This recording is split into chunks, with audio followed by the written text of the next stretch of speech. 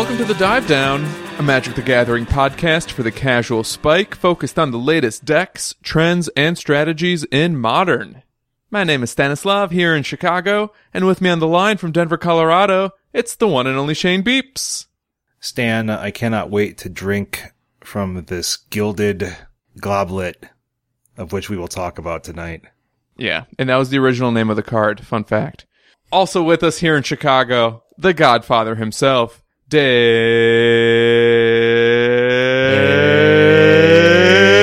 Harburger. Welcome to this week's episode of My Wizard, My Wizard, My Wizard and Me, an advice podcast for the modern format. Oh man, how long have you had that in your back pocket? About three or 4 minutes. They're going to sue us. I don't want to see you in court juice. Last but not least, it's the warden in town, Zach Colhan. Chalice on one and I pass. Not again. Always gets me. All right, we start this week like we start every week with a little bit of housekeeping. Big thanks to some new reviews we got from Intraocular, who we actually missed last week because US iTunes doesn't seem to display great British reviews. But thanks for the love from across the pond. Also thanks to Ryan McGill, Keiko18, and Ajax Ashes, who apparently gets our bits and bytes all the way down in New Zealand. So hello to our friends in the Kiwi Island. All over the world this week. Yeah. Yeah, we're going international. Is New Zealand also considered down under? I believe it is. Okay. Glad we cleared that up. On this week's episode, we're going to go over the results from GP Calgary, as well as last weekend's Magic Online Mythic Championship qualifier, as well as Toby Henke's detailed meta breakdown from GP Bilbao. Then in the dive down, we're talking about Chalice of the Void. Is this the card that will save us from ourselves? You mean like in an existential way? It will keep us from staring into the void? Exactly, or always keep our cups filled with something to drink. Water's important. A void? Plenty of void to go around. Keep us from being faithless, maybe? Gotta believe in something, Dave. Finally, in the wind down, we'll react to the PAX East trailer or the Spark spoilers. A little something for everyone in there. But first, we're going to jump over to Dave, who's handling the breakdown this week. What do you have at the news desk? Beep, beep, beep, beep, beep, beep, beep. Well, the first event that we're going to talk about today is Grand Prix Calgary, which was the normal modern format. You haven't done their GP. We had is this the 5th GP in 3 weeks? It's the 4th one, I believe, in the last 3 weeks, I think. And then there was a 5th one a couple of weeks before that as well. So we are getting a lot of GP results these days. I'm loving it. Unfortunately, we're not getting a lot of GP coverage. No. Don't love that. Yeah. But that's okay. I think we're going to get some more coming up soon. So this week we just had text coverage. So I think that we'll be able to go through this event pretty quick because basically what we did was we kind of kept an eye on Channel Fireball's page and then also kept an eye on Twitter to see what players were saying about the event as they were getting through it. The first note that we really saw, or the only note that we really saw that was any consequence during day one, was just a note from Channel Fireball saying, "We haven't done a dive into the numbers quite yet, but the room is filled with fair decks this weekend. Not only is it Phoenix popular, but variants on Death Shadow, Golgari, Jund, and Blue-White have been doing well in these early rounds. #MTG Calgary." I thought it was interesting that they decided to go on their own Twitter account and kind of put out a state of the meta, like an anecdotal state of the meta tweet halfway through day one, just to let everybody know how things are going and just check in with everybody. Good news. These 5 very traditional decks are doing okay. Yeah. Everything is fine. Everything's stable. In case you were worried. Yeah. I think that the most interesting piece of coverage that we got was at the end of day one, getting the day one undefeated decks. So there were 3 of them. This week's 9-0s from the day one of the Grand Prix were Humans, piloted by Nolan Hanna. It was a pretty stock build, so nothing that seemed too notable to me as being kind of different. There was a Kessig Malcontents main, which doesn't always happen these days. Sometimes it's there, sometimes it's not there. The second deck that went 9-0 on day one was Is It Phoenix, piloted by Andrew Huska. This one was pretty interesting to me in a lot of ways. It felt a lot like we're kind of just continuing to see Is It Phoenix evolve. So this deck, and a number of the decks that I saw over this weekend actually had 3 Pyromancer Ascension main. Yeah. This particular deck had 3 Surgical Extractions main, no gut shots. This deck also had no Crackling Drakes, and it had a Jace and a Ral in the sideboard. Pyromancer's Ascension seems to be the real deal these days. I played against it over the weekend with Stan, and it was just brutal. And I played against it online as well, and it's just been unreal. It can really get the deck out of a lot of tight situations that it previously could not get out of. Yeah, I really like Pyromancer's Ascension too. I'm pretty surprised with Jason Ral in the sideboard, however, because I think Chandra just operates much better than Jace does for 4 mana in this particular deck. And Ral is especially a curveball, kind of goes in line with the plan, but it's so expensive that it would seem like a liability in a lot of matchups. I think part of the reason you can cut Chandra in a build like this is because having multiple Pyromancer's Ascensions allows you to do things like cast Bolt and have it go out 2 times. So you don't need to burn them out as much as you do need to control the board to establish Ascension. Yeah, that makes sense. So why was Pyromancer's Ascension not always the inclusion? Like, what do you think is making it become the standard inclusion lately? I can't answer that myself. I think there's a ton of value in doubling up on some of the spells, especially as people are getting more prepared for Phoenix and better at beating it. I think it's a little harder to deal with 2 spells than 1 on the stack. That's my first instinct. I think it's also a pretty decent 2-drop, especially if you don't have Thing in the Ice. It creates this inevitability engine that's fairly easy to get online. So, especially with Thought Scour kind of becoming a mainstay these days, I think that's another good 2-card combo that plays well with one another. I think it's just sort of an evolution of the deck going from being something that was creature combat centric into finding an alternate win con that doesn't necessarily rely on the combat step to finish it. So if you can get Pyromancer up and you can bolt people a ton, then you can get a little bit of extra value out of everything and kind of close out the game a little bit more reliably as well. Yeah, just to piggyback off that, with Pyromancer online, Bolt Snap Bolt does 12 damage. Yeah, sure, Yeah. It sure does. And these decks are starting to run Snapcasters too. Yeah. Though I don't know if Andrews did, to be honest. I think the Andrews list had a single Snapcaster main, and that was it. And the third deck that went 9-0 at GP Calgary Day 1 was Dredge, piloted by Tobias Roos. Yeah. Now, I didn't notice anything too notable in this one, but Shane, I'm not sure if you had any thoughts. Yeah, the sideboard had some interesting, perhaps unusual choices. Nothing like earth-shattering, nothing we haven't seen before, right? But there's some one-ofs in there that you need to have in your opener, or at least one of your very early natural draws, or you're going to have to like natural draw for it later. Like the Damping Sphere, the Surgical Extraction, the Engineered Explosives are all one-ofs in the sideboard. I personally am not sure I'd want to run any of those cards in Dredge right now just because of the limitation, but, you know, this is the guy who made the top 8, and I haven't, so. Shane, I'm sure you'd make more top 8s if you played in more tournaments. I believe that he was also 17, by the way, Tobias Roos. I want to point out something real quick. Engineered Explosives gets around a card we're going to be talking about later for Chalice, because you can play it for 0 and blow up a Chalice that's on 1, because it costs 0 when it's on the battlefield. So it's something to consider for later. Great point. Little preview. That in the industry, we call that a tease, Zach. I like it. The last thing I wanted to point out in the Day 1 undefeated decks are the 2 other players that were playing to be 9-0 in round 9 of Day 1. The first player who ended up 8-1 was Sam Pardee on Grixis Death Shadow. And the second player was Benjamin Burke on Blue-White Control. So going into the last round of Day 1 of GP Calgary, we had 5 different decks playing to try to make a 9-0, make a perfect first day. And all format staples, all kind of representing different strategies, but it was pretty interesting to see a little bit of diversity there at the top of the metagame, even as it turned out. With that in mind, we can move on to looking at the Day 2 metagame that was shared by Channel Fireball later on Sunday. Day 2 of Calgary was comprised of 153 players, and the field itself was led by Is It Phoenix? Surprise, surprise, at 17.65% of the metagame Day 2. 27 players were on it. Yeah, that's like 5% less than usual.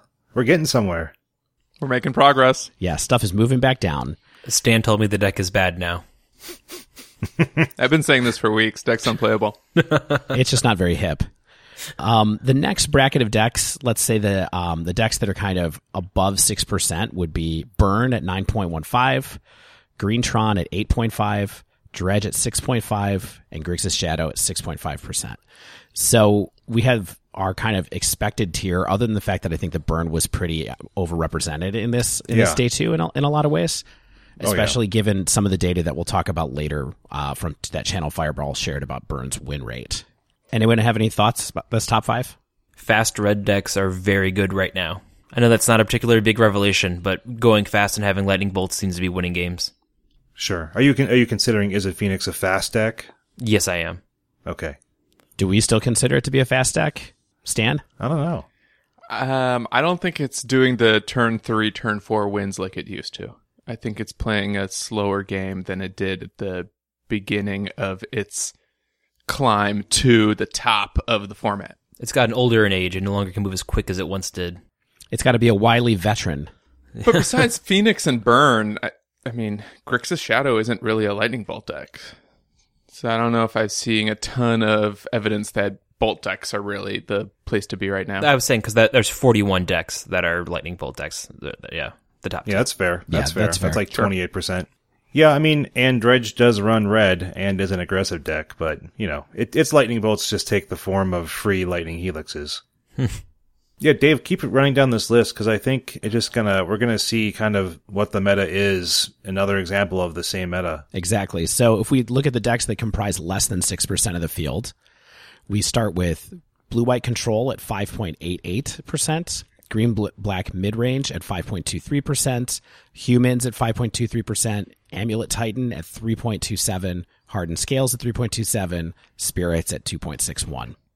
And then the other is 26%, and that's everything that's like less than 4 copies. And they particularly mentioned like Affinity, Bogles, Adnaz, and Titan Shift. Yeah. Had a few pilots. Yeah. I mean, I think it's interesting that the field is still maintaining being the most prevalent deck in the metagame. So that's a positive thing for Modern. I think in some ways still is that the other is still the biggest bucket, but it still feels pretty top heavy here. Yeah. I mean, this is like the meta. Since the flight of Izzet Phoenix, this is the same stuff we've been seeing in pretty much every list. Like, besides Burn, like you mentioned, creeping up, this is a much larger representation of Burn than we've seen in, I think, since the entire time since Phoenix has been around. You know, and blue-white control is a little bit more prevalent here, and Prison is missing in the 4+% category at least, but this is like the stabilized metagame. Yeah, I think you're right that the absence of Prison is a big surprise here, though, because, you know, last week we were talking about how it's the new hot deck. It inspired us to do an episode about Chalice of the Void to talk to people about it, and it's not here in Calgary this time. But at the same time, Burn wasn't that present for the last few weeks either. I mean, there wasn't a ton of Burn in even the SCG Regionals top 8, so that could be a blip and not necessarily evidence that the deck is already dead in the water. No, it's certainly not just already dead, right? Like, these are like the ebbs and flows of everything that's not Izzet Phoenix. Yeah. So yeah, seeing Burn, Tron, and Dredge as like the 2, 3, 4 makes sense to me as to why Izzet Phoenix might lose a little bit of the metagame share, because all of those are pretty decent matchups against Izzet Phoenix. And so, you know, seeing Burn creep up a few percent and seeing Izzet Phoenix creep down a few percent, you know, makes sense to me. So we'll see if this continues to be a trend. Yeah, I think it's we'll see. I mean, Burn didn't as a little foreshadowing for the top 8. There's no Burn decks in the top 8, even given the prevalence of it in the day 2 field. So why don't we hop ahead and talk about what actually did make the top 8? So the top 8 of this tournament, Grand Prix Calgary, was Dredge, Humans, Rock, Izzet Phoenix, Blue White Miracles, Grixis Death Shadow piloted by Sam Pardee, Blue Moon, and Jund Titan Breach. Jund Titan Breach was the winner, and Attila Fur was the pilot of this deck, and he defeated Sam Pardee and Grixis Shadow in the finals. Yeah, Denver local Sam Pardee, not a slouch. I did not realize that he lived in Denver until I started looking at some of his tweets from this weekend. So what do you guys think of this top 8? Well, this winning deck is pretty unusual, combining several different strategies that go well together, but in a somewhat unique way. Yeah, apparently Attila Fur is a scapeshift specialist, known kind of scapeshift player. I don't think he has any GP wins already, but he had tweeted out that he thought that scapeshift was too slow for the meta right now. So he kind of went for what looks like a bit of a, it's a Titan Breach deck that also has a little bit of removal in it in the form of Fatal Push. But the thing that surprised me was that it is running Simian Spirit Guide to even try to get Through the Breach out even earlier, to just kind of keep ramping. Kind of makes sense coming from someone who thinks they are playing a deck that's too slow otherwise. Yeah. I was really impressed with the Woodfall Primus. Imagine getting that in off Through the Breach, and then it comes back with just a -1/-1 counter, and you get rid of 2 of your opponent's permanents, potentially. That seems pretty amazing. Yeah, I think this deck is really interesting, and I don't know if I would recommend this to somebody. This seems like a pilot card that someone has poured themselves into, and each card has like a very distinctive cement reason for being in, but this looks like a finely tuned machine. I'm looking at this and I'm loving it. Oh my goodness. It's either finely tuned or awesomely random. Yeah. Well, I want to believe because it won a big tournament, it was the first one. But yeah, maybe they just clicked the random number generator and threw it together. I'm gonna say finely tuned since this person is a known player of this type of archetype already. Yeah.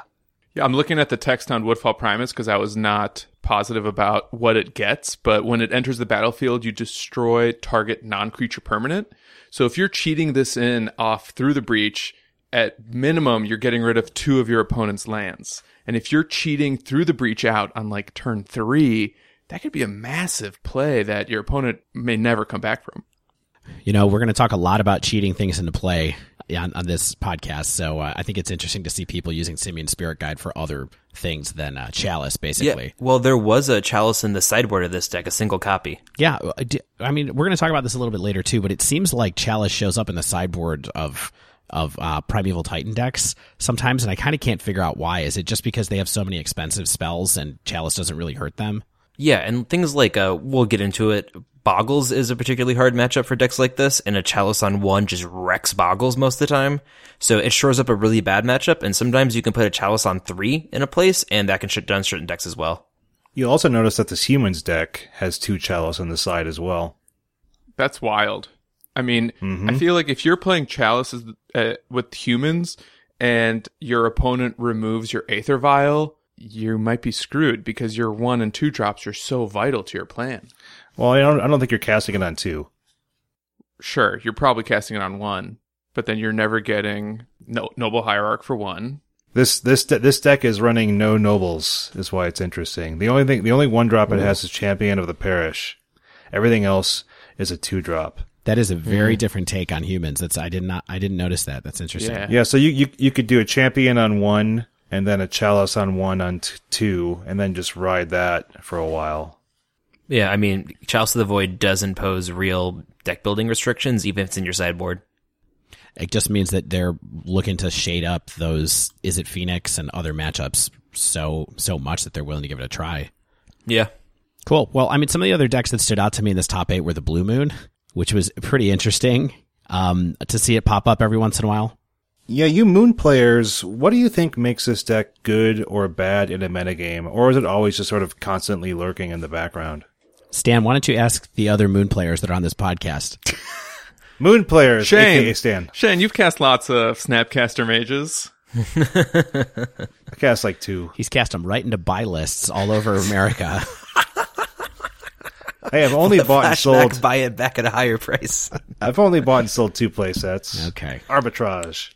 That's not what that word means. That's kind of what it means. It's poetic license at the very least. Right. So for me, my success with Moon, I think, has always been pretty consistent with how powerful Blood Moon is in a meta. So if you're dealing with a lot of Cavern of Souls decks or even players being greedy with their mana base, having a main deck Blood Moon that you could potentially get on turn 3 after like a turn 2 remand can pretty much buy you all the time you need to keep the board super stable. I like to touch upon the power of Blood Moon right now because I think it's in a very interesting spot. Maybe we could spend a quick minute on that and just talk about maybe the top 5 deck list or top 5 archetypes that came up here. Because I think Is It Phoenix and Burn? Blood Moon's not great, and sometimes you can get the Phoenix player. Like, if they keep a sketchy hand and they don't have a fetch and you punish them and keep them off blue, that's really great. But for the most part, they don't care, and I will for sure side them out in that match, and same for Burn. It's interesting that the next couple decks, Green Tron, Dredge, and Grixis Shadow, are decks where Blood Moon does really well. So you have 2 decks at the top of this that are bad to don't caring about Blood Moon, and other decks that just get wrecked by it. So it's interesting. Yeah. I mean, to answer your question, Shane, what makes Blood Moon to me a little bit more interesting than other control strategies is that it's a little bit faster and more consistent in my mind to Jeskai control, which is the other bolt-based control deck versus, say, something like Blue-White, which I think is super slow. I don't see how Blue Moon and Jeskai control overlap in their strategies. Well, they're just Snapcaster Bolt decks. Yeah, Bolt, Snap, That's Bolt. all. And Blue Moon is a bigger one. With cryptic commands. Exactly. And so Jeskai is more aggressive and has a more access to better kind of removal suite. Blue Moon has a more kind of like streamlined mana base. Got it. Yeah, I think that's part of it. One of the things that stuck out to me with this particular deck is that it's adding, in addition to 2 main deck Jace, it has 1 Ral. Yeah. And when Ral was first printed, there was a lot of debate in the small Blue Moon community about whether he was better than Jace and could replace that card. So I kind of like seeing this player pretty much split the hair and go both ways and add 1 of the 5 drops and keep that 4 drop Jace plan online. Since having played Blue Moon, I can say that Jace wins you so many games. You know, when you do turn 2 Remand, turn 3 Blood Moon, turn 4 Jace, that's Christmas land, but your opponent just will never win. Okay, so that wraps up Grand Prix Calgary. Again, congratulations to the winner, Attila Fur, and thanks for piloting such a spicy deck to the championship. The next event that we're going to take a look at is the Magic Online MCQ that posted today. So it was, I believe that it was played on Sunday, March 31st. And we're just going to take a quick look at the top 8, just because I think there were a couple of interesting things to talk about here. So the top 8 of this tournament was Humans, Is It Phoenix, with 3 main deck Pyromancer Ascension as well, Death Shadow Zoo, Humans again, Merfolk, Hollow One, Tron, and GDS. Yeah, so we had some stuff come out from the woodwork for this tournament. We saw, I love the Merfolk deck. Like, I have to talk about this Merfolk deck because I think the inclusion of the double Mist Caller in the main deck, which is just a single blue mana 1-drop, it can be sacrificed to exile any non-token creature that would enter the battlefield without being cast. So Dredge opponents, Is It Phoenix opponents, anything, like with a Vial that wants to Vial in a creature. So if a creature wasn't cast, you can sacrifice a Mist Caller and nothing's going to enter the battlefield that way. It also gets to run what's like essentially a counterspell with Wizard's Retort because almost every creature is a wizard. And it has the powerful land disruption and Spreading Seas. So, I don't know. I mean, I'm not saying Merfolk is, our new tier 0 or anything like that, but it certainly seems like a fun deck for someone experienced in playing it. Yeah. Bendik Biomancer seems to be the real deal in my experience. Oh, yeah, It's around, yeah. Both in paper and online, this card it seems not that much and you can undervalue it, but as soon as it gets going, they are drawing lots of cards and they're swinging for 4 and then your land's an island. Yeah. I'll say I'm thrilled to see Wizard's Retort in this deck. It's kind of been a long time coming, I think, to make it up into Modern, but I've played the Mono Blue Tempo deck a bunch of times on Arena because it's a cheap deck to build, and Wizard's Retort is just bonkers to have access to Counterspell in Standard, and so I think that having something that's just kind of a catch-all answer for lots of different cards is really great, and Merfolk is in the best position to take advantage of that. Mist Caller has been kind of on people's list as something that was supposed to be good against a lot of kind of cheaty decks in Modern, and so it's interesting to see a deck finally get a top 8 with that in the main.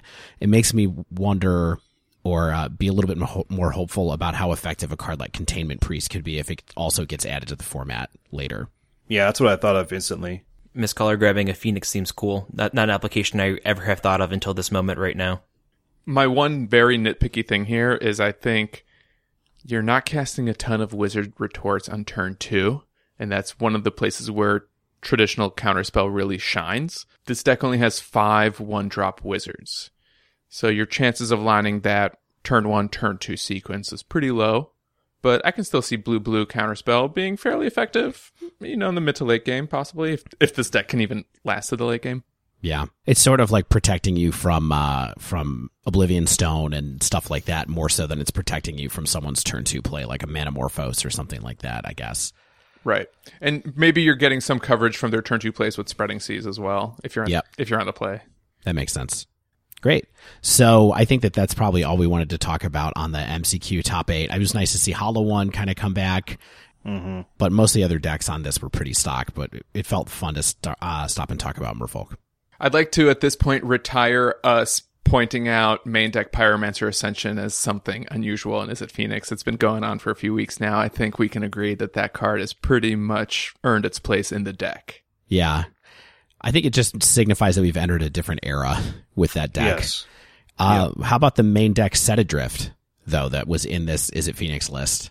I've been seeing more and more of that, and it's very good.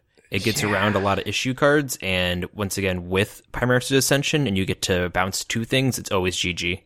Yeah. I mean, it lets you bounce a Chalice of the Void. Yeah, I didn't want to spoil that one, but it certainly is good against that card. Yeah. Should I get Set Adrift for my Yes, you should. Yes. I bet foil, it's like $1. Live a little. But then my foil will be all bendy. Oh, Treat live yourself. a little, yeah. I have a box of Cons cards. I can get you a Set Adrift next time I see you. Yeah, give me some Set Adrifts. Harburger. They're not running more than one. They're just running one. Just give me a couple. Come on. Sure. On my desk by Wednesday at noon. I'll set you adrift. Great. And then the last thing we want to talk about in the breakdown section is the article that was published by Channel Fireball earlier this week. That was a deeper dive from Toby Henke into GP Bilbao's metadata. I love how much work this guy's doing, I gotta say. Yeah, and this is an incredible amount of work on this single tournament now, because this is this article dove into the day 1 meta of GP Bilbao, which is something you actually don't see very often, or maybe, I don't know if we've ever definitely seen one at a modern Grand Prix or not, but he managed to get the records for 1,600 different decks that were played at Bilbao. I think that he estimates that there were 15 decks he did not get access to. So how is he doing this? He clearly works for Channel Fireball, and Channel Fireball has all the information. Are they just opening up like this Pandora's box of data? And with, Magic has always been so protective of this stuff. Yeah. Well, there was a picture on the top of the article that was just a plastic bag filled with deck registry sheets. So I think that they're going through and actually tabulating and collating all of the decks that were registered at this particular event, and maybe they're going to do that at others. With people trying to generate value off of sort of crowdsourced versions of this data with Mox Insights and things like that, I think that Channel Fireball was finally just like, we have access to this data. We're the people who actually know, and we need to use it because other people are just getting it anyway. So we should be allowed to use it to make content. I wouldn't be surprised if that was the argument they presented. And they're going to get so many clicks on this type of data. They should. Yeah, absolutely.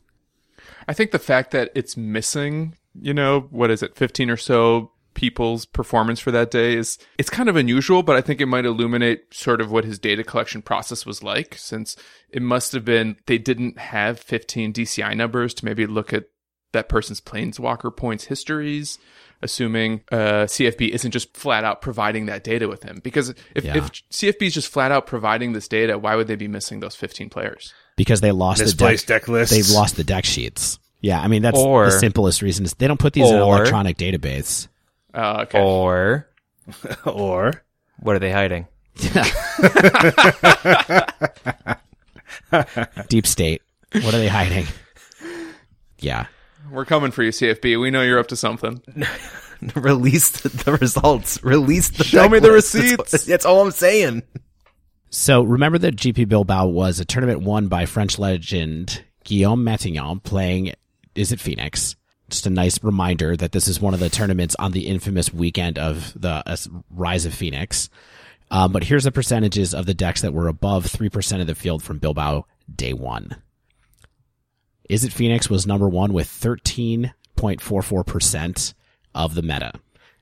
That means that 215 people registered Izzet Phoenix as their deck list on day 1 going into the tournament on their own. 1/8 of the players who came to a Grand Prix, not day 2, not taking into account performance, came with Izzet Phoenix sleeved up. So we know the day 2 number, right? Is it 22% of 100 players from day 2 were on Izzet Phoenix? So we didn't have the day. I don't have the day 2 number ahead of or in front of me, but it was the combined day 2 across all those Grand Prix that was around that 22% number. So yeah, and nothing was particularly outstanding. So Yeah, so the 13% became about 22%. Well, if you flip a coin enough times, sometimes it'll land on birds. Sometimes you'll add 10% to your conversion rate, just like that.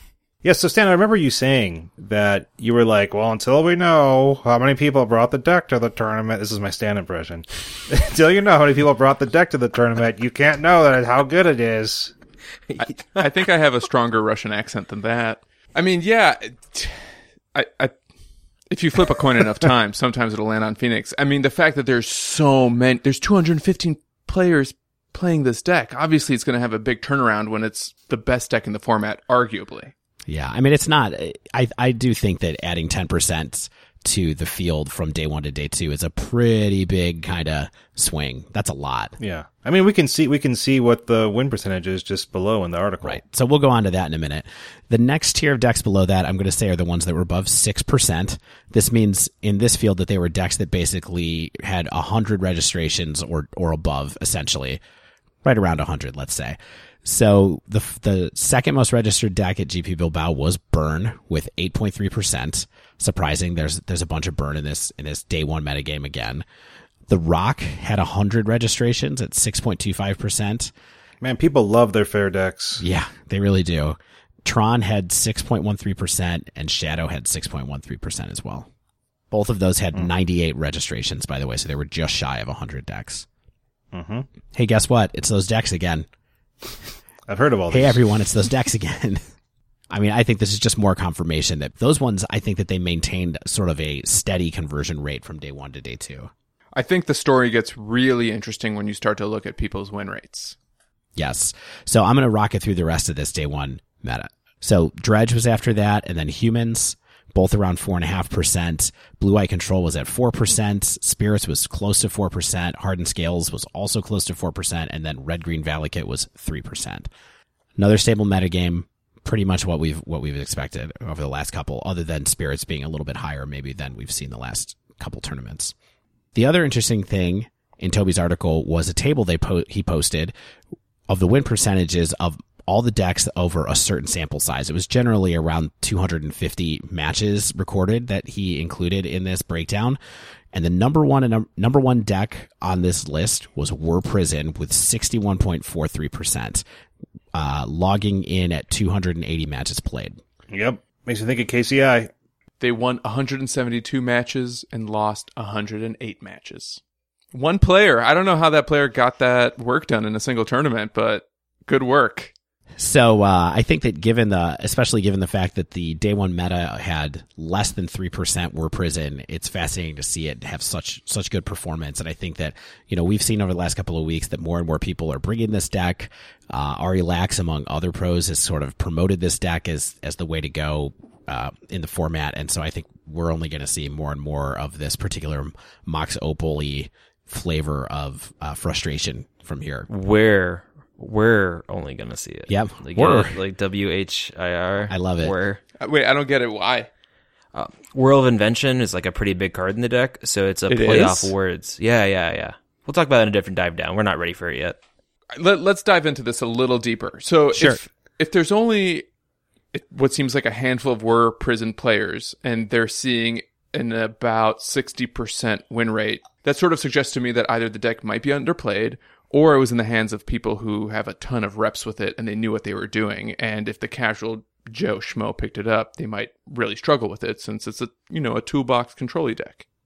This is KCI all over again. It's going to be a deck that people are going to slowly realize how incredibly good it is, and then they'll learn how to play it, and then they will pick it up, and it will be like the 58% win percentage deck that people are going to hate. Don't you think it's more like Lantern? Yeah. I'm going to say please at me for this one. I think that this word deck is incredibly hard to play, harder than KCI. And I think that's why we don't see the representation of other decks, just because how incredibly difficult it is. And you really have to enjoy a very certain kind of Magic the Gathering to play this deck. So it's not that it's not good. It's just, it's a constant brain teaser every single game and you can't slip up.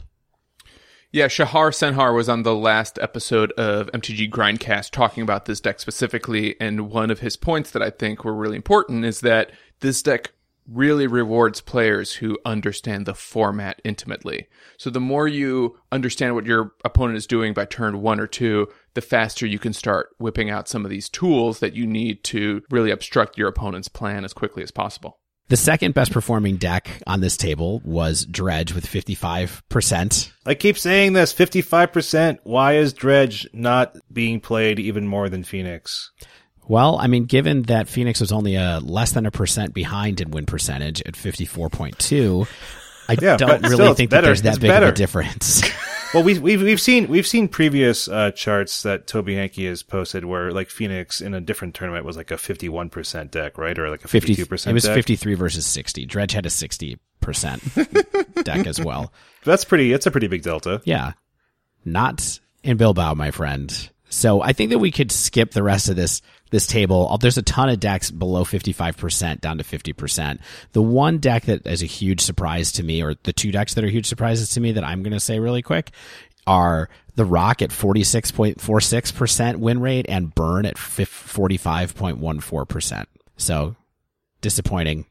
I think that the bottom 3 decks, Jund, Rock, and Burn, which are all less than 47%, I think this is what you can expect to see for most mid-range decks. They are at or less than 50%.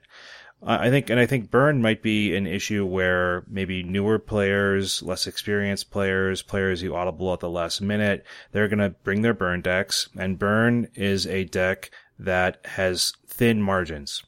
If you are not expert with it, you may not get that 6% that takes it up to maybe a 51% win rate deck, right? So I think that this is an example of just, there's a lot of players playing it and some are going to have lower skill levels than others, perhaps. Fair enough there. Does anybody have any other takes they want to give? Amulet Titan, what the heck? Yeah, Hardened Scales and Amulet Titan and even Mono Red Phoenix dropped significantly from their performance at GPLA, which was the last time Toby put together a data set of this caliber. So I thought it was pretty notable that like Amulet Titan is a deck that its pilots love talking about how great it is, and yet it didn't do so great in Europe. And it wasn't even played by that many people. It's just, it could have just, like you said, Stan, could have been some bad coin flips, right? But, lots of things you hear in the modern ether is that Amulet Titan is like the best deck in the room no one's playing. But maybe it's not. Guess what? It's War Prison is the best deck in the room that nobody's playing. Yeah, maybe. Yeah. I also noticed that Hollow One and Affinity saw some pretty notable growth. Hollow One, like, that deck is super underplayed. It just seemed to totally fall by the wayside after, 6 months in the format? And maybe people should still be playing it if they have the cards.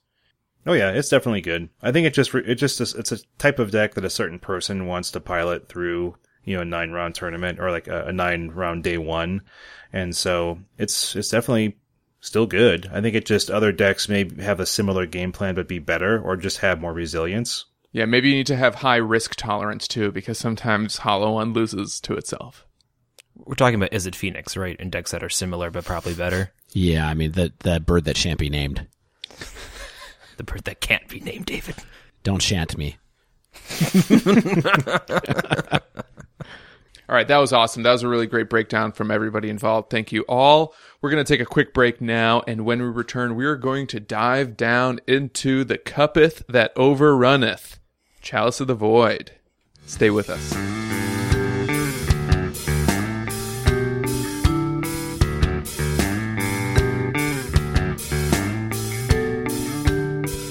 So guys, I remember the very first time someone cast Chalice of the Void against me. And for the longest time, this person who was playing Eldrazi Tron at the time, I would constantly get paired up against them. They would constantly cast it against me. And it took me a really long time to figure out how to beat it. And to paint the picture a little bit for you, at the time, I was playing Storm. So this person was just an absolute master with E-Tron, knew the matchup well. They would cast Chalice on one, and I'd basically have to scoop, because for the longest time, and this is again before a Braid was printed, I just didn't really have an answer until one day I found Shattering Spree, but by then it was already too late and my heart was broken. Shattered, you might say. You might. Do you guys remember the first time someone cast Chalice against you? I think what's more interesting than remembering the first time someone cast it against us is I want to hear the first time Zach cast it against someone else. Oh. So I had them in on MTGO before I had them in paper. And this must have been about 3 years ago. And I bought them because I kept losing the Boggles matchup because Skred is very bad versus Boggles as they have hexproof, and I'm a damage-based removal deck. So I shelled out the money to get Chalice of the Void to beat Boggles, and then I queued into it, and I got a Chalice on 1, and I think that's the moment I probably became a little bit of a spike, in that I no longer followed my heart about something, and instead I looked for a very good strategy and sought it out and did it. I'm so glad you got paired up against Boggles pretty fast. Oh, I mean, I grinded. It wasn't the first one. Like, I sought them down. It was a vengeance. He had a post up in the tournament practice room that said Boggles players only. Boggles only, best of one. Boggles, get at me. Yeah, exactly. So yeah, as you could have surmised, we're going to be talking about Chalice of the Void in this dive down. And Chalice of the Void is a very contentious Magic card. People love it. People hate it. It draws lots of intense reactions. Yeah, Zach, why do you think it's a good time to be talking about Chalice? I think that, as we've alluded to throughout this episode in the past, Chalice of the Void is particularly well positioned right now, with there being a lot of 1 and 2 mana spells in a lot of very big decks, and a lot of these decks rely on these cards, so being able to turn them off it won't win you the game on the spot, 'cause that's not how the card works, but it will allow you to get in your damage and prevent them from doing what they want to do. Yeah, and we did a little bit of analysis here to kind of talk about what exactly the dimensions of the meta are like in order to explain why Chalice might be good right now. So, as we all know, Modern is a format where there's such a huge card pool that the CMC of cards has generally just gotten focused down and down and down. That's always the goal in Modern, is to try to figure out how to lower your curve to the point where it's basically all 1 mana spells or all 1 and 2 mana spells. Most decks have many cards in the 1 and 2 mana slots. So consider this. We went to MTG Goldfish and looked at their format staples for Modern and counted the top 50 spells to see how many of them are 1 CMC and how many of them are 2 CMC. 20 of the top 50 cards played in Modern are 1 CMC. 14 of the rest of the top 50 are 2 CMC. So together, it's 34 of the cards. So it's about 66% of the Modern metagame is made up of 1 and 2 mana spells. And it doesn't even include the X spells that are frequently cast for 1 and 2 CMC. Correct. Of which there are like a handful. Yeah, so there's a bunch of that going on. So like Zach was saying, it does a great job disrupting decks that rely on Faithless Looting, Opt, Scry, Ancient Stirrings, chromatic effects like Tron does. Specifically, the decks that we've seen at the top of the meta recently, Is It Phoenix, Dredge, and Tron, are all decks that we think Chalice is really, really good against. But there's also a few other decks that it's good against as well, including Grixis Death Shadow, Burn, somewhat Affinity, Scales. Those are things that I haven't got to play that matchup, so I'd be curious to see what Zach thinks about Chalice against those decks. But it's just really good against a wide swath of the metagame. Zach, why don't you tell us what this card actually even does, so that the listeners have it in their mind? Or in their cup. In their mind cup. So Chalice is an artifact from original Mirrodin. It cost XX, so 2 separate X mana cost. It enters the battlefield with X charge counters on it, and then whenever a player casts a spell with greater mana cost equal to the number of counters on it, you counter that spell, and that's a triggered ability. So they cast the spell, Chalice sees it and activates, or sees it and triggers. That stupid cup. Yeah. But what does it really do? What is it? Why is it good? Like, what does it really make happen? So, as I alluded to earlier, it can shut down an opponent's early game or shut down their deck entirely. So if you put a Chalice on 1 against Phoenix, they are no longer able to dig, they're no longer able to see a bunch of cards, and you have turned off their filtering machine, which really hampers the deck. And as I alluded to before, Boggles is a deck where a lot of their very important cards are on 1, so if you can get a 1 down before they can get a Boggle down, it's very hard for them to come back from that. Yeah. Yeah, so why do you play a Chalice? Like, what is it doing for your strategy while also removing theirs? I play Chalice in Mono Red Prison, and that archetype, or that strategy is a little different than the way Word does it. But in this deck, Chalice is looking to buy a little time so you can land an aggressive threat like Gravelmaster or Hazoret. So ideally, it's slowing down your opponent, preventing them from removing your threat, and allowing you to win with the threat. So the other type of decks that can run Chalice right now are 4-color Prison, also known as Whir Prison decks. We see it in a lot of Eldrazi style decks. I mentioned Etron earlier, but colorless Eldrazi, as well as Thalia Stompy, which is a sort of more contemporary take and scaled down version of the Eldrazi and Taxes deck. Bluetron runs it main deck as well. Oh, there you go. Yeah. We also see it in some sideboards, including Amulet. We just mentioned Humans was running it in the sideboards as well. And we saw a Spirits deck last week, didn't we? I'll take your word for it. Yeah, we mentioned the Spirits deck. I saw that from a player at my LGS. Claire from Dice Dojo was running a build Blue-White Spirits with Chalice on the side, and it seemed very good. Wow. Yeah, right. So in a lot of the prison decks we just mentioned, they have ways to get it out quickly. So this is the way you want to play Chalice of the Void for the most part. You want to get it on a counter on 1 on turn 1 or a counter on 2 on turn 2 very quickly like that, because like we mentioned, there are so many decks that have a high percentage of 1 mana spells that you need to cut them off in order to execute your game plan. So some of the common ways that people cheat it into play or accelerate it are Simian Spirit Guide, Gemstone Cavern, Mox Opal, Rituals as well. Yeah, so the key with this is just that if Chalice is your plan, it looks to us like the decks that run Chalice as their main plan for the most part, or in their main deck, with a couple of exceptions, are trying to cheat it out faster than Curve. So they use a bunch of cards. They trade card advantage for a little bit of extra mana to be able to play that turn 1 Chalice on 1. Yeah, that does come with some pretty serious deck restrictions, as I alluded to in the breakdown, just because you do have to run cards like this, and they are very bad in the late game. Top decking a Simian Spirit Guide when you need anything else feels so bad. And Gemstone Cavern's also legendary, so it's extra bad as a top deck. Yeah. Yeah. So we're not going to talk about all the decks that run Chalice.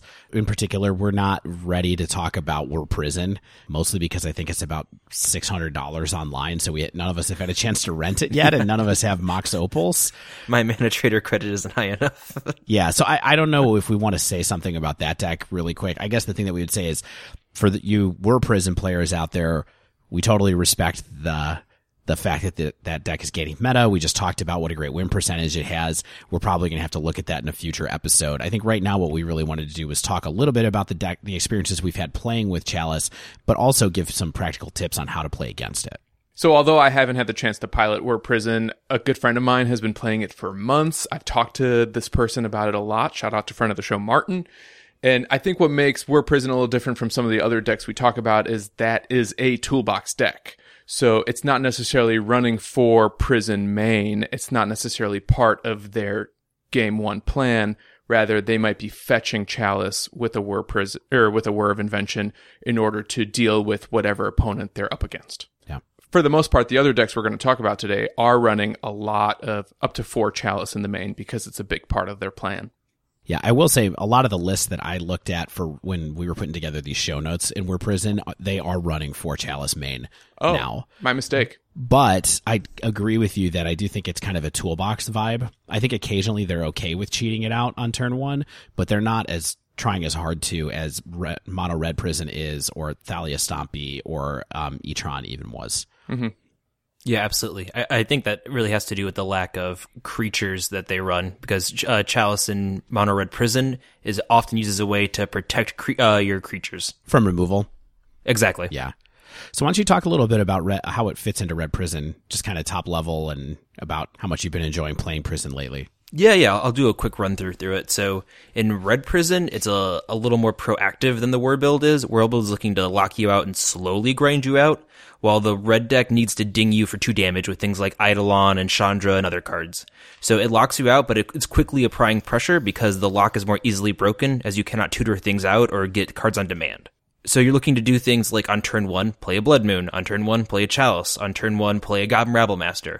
And the whole thing is you need to think about the deck your opponent's on and think about the best way to establish your lock against them and what that lock looks like against them. Yeah. So it's interesting. The deck that I've been playing that has Chalice in it is a little bit of a mirror reflection of kind of what you're talking about, Zach, which is trying to find payoffs for being able to cheat a 2-mana card into play on turn 1. And so The deck I've been playing lately is the deck that last week we incorrectly referred to as Eldrazi and Taxes with Chalices.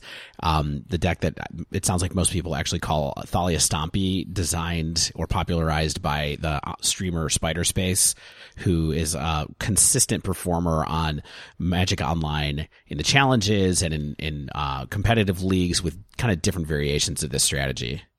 Yeah, Spider Space has been putting up results with decks like this for, it seems like, years, and they were there even before it was called Thalia Stompy, when it was still called Eldrazi and Taxes. Yeah. But they may have been instrumental in the latest evolution of the deck as well. And I think it's funny that we talked about this deck so much on last week's episode and just kind of like totally spaced on the fact that this was the Spider Space deck. Essentially. Yeah, we Spider Spaced on it. Yeah, we did Spider Space on it. But I've been having a lot of fun playing that deck. And it's a similar thing to, it's interesting because I'd never thought of Mono Red Prison the way that you just described it, Zach, which was like turn 1 Blood Moon, turn 1 Rabble Master, or turn 1 Chalice are all good outcomes for that deck. Yeah, absolutely. In the white deck, it's kind of similar, although you're looking at cards like putting a Thalia into play on turn 1 against a deck that makes sense. Of course, putting a Chalice on 1 into play, putting a Leonin Arbiter into play on turn 1, which has actually turned out to be a much stronger play than I thought it was going to be.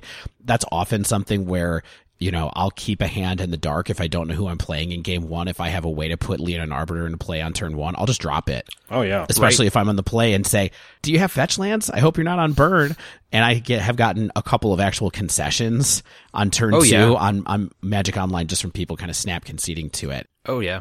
But the thing is, it kind of fits into these decks that are trying to get lock wins off of cards that just totally decimate someone's strategy and are using resources to cheat those cards into play. So Chalice is really powerful because of kind of the outcomes that we just talked about, but it's also hard to play with. And so we have some pointers that we'd like to kind of give people on how to think about how to play with their Chalice and tips for just remembering stuff that you need to do when you're playing with Chalice. And then after that, we're going to talk about a few ways to kind of beat Chalice that is unobvious maybe the first time that you read it. So the first thing that we're going to talk about for a second is, you know, we were just talking about how cheating Chalice into play is really kind of paramount into making it work well, but it's not really the only outcome that you're looking for with Chalice, right? Yeah, so obviously a Chalice on turn 1 is the dream, and like we said, it's just have so many decks, but there'll be games where you can't cast it right away on turn 1, and you might have to wait till turn 2. So it really, the only risk there is hand disruption and that they might strip it from you, but most of the time it's going to have to be fine, and it is fine ultimately. So it's not great if they can get their 1 Boggle down and then start playing 2 mana enchantments. It's not great if they don't even have that many things on 1. Like there's a few issues with it, but for the most part, as long as you can get it down within those first 2 turns, you are good. I think the diminishing returns increase exponentially afterwards. So what do you think about mulliganing to try to get a Chalice on turn 1 to happen? Is that not really part of the plan? Do you think it's not powerful enough where you feel like you have to do that? So that's a really, really hard one and something that I still struggle with and have issues with. I think it so intensely depends on the matchup. Because like we keep mentioning, there are these decks where putting it on 1 will blow them out of the water, and you're so far ahead. But if you're playing something like Control, where you are shutting off some filter things but not anything else, I don't know if I'm aggressively mulliganing for it. Yeah. I think the other thing that's interesting is that Chalice on 1 is really powerful and easy to do. Chalice on 2 can actually be pretty hard to cast because you have to get up to 4 mana.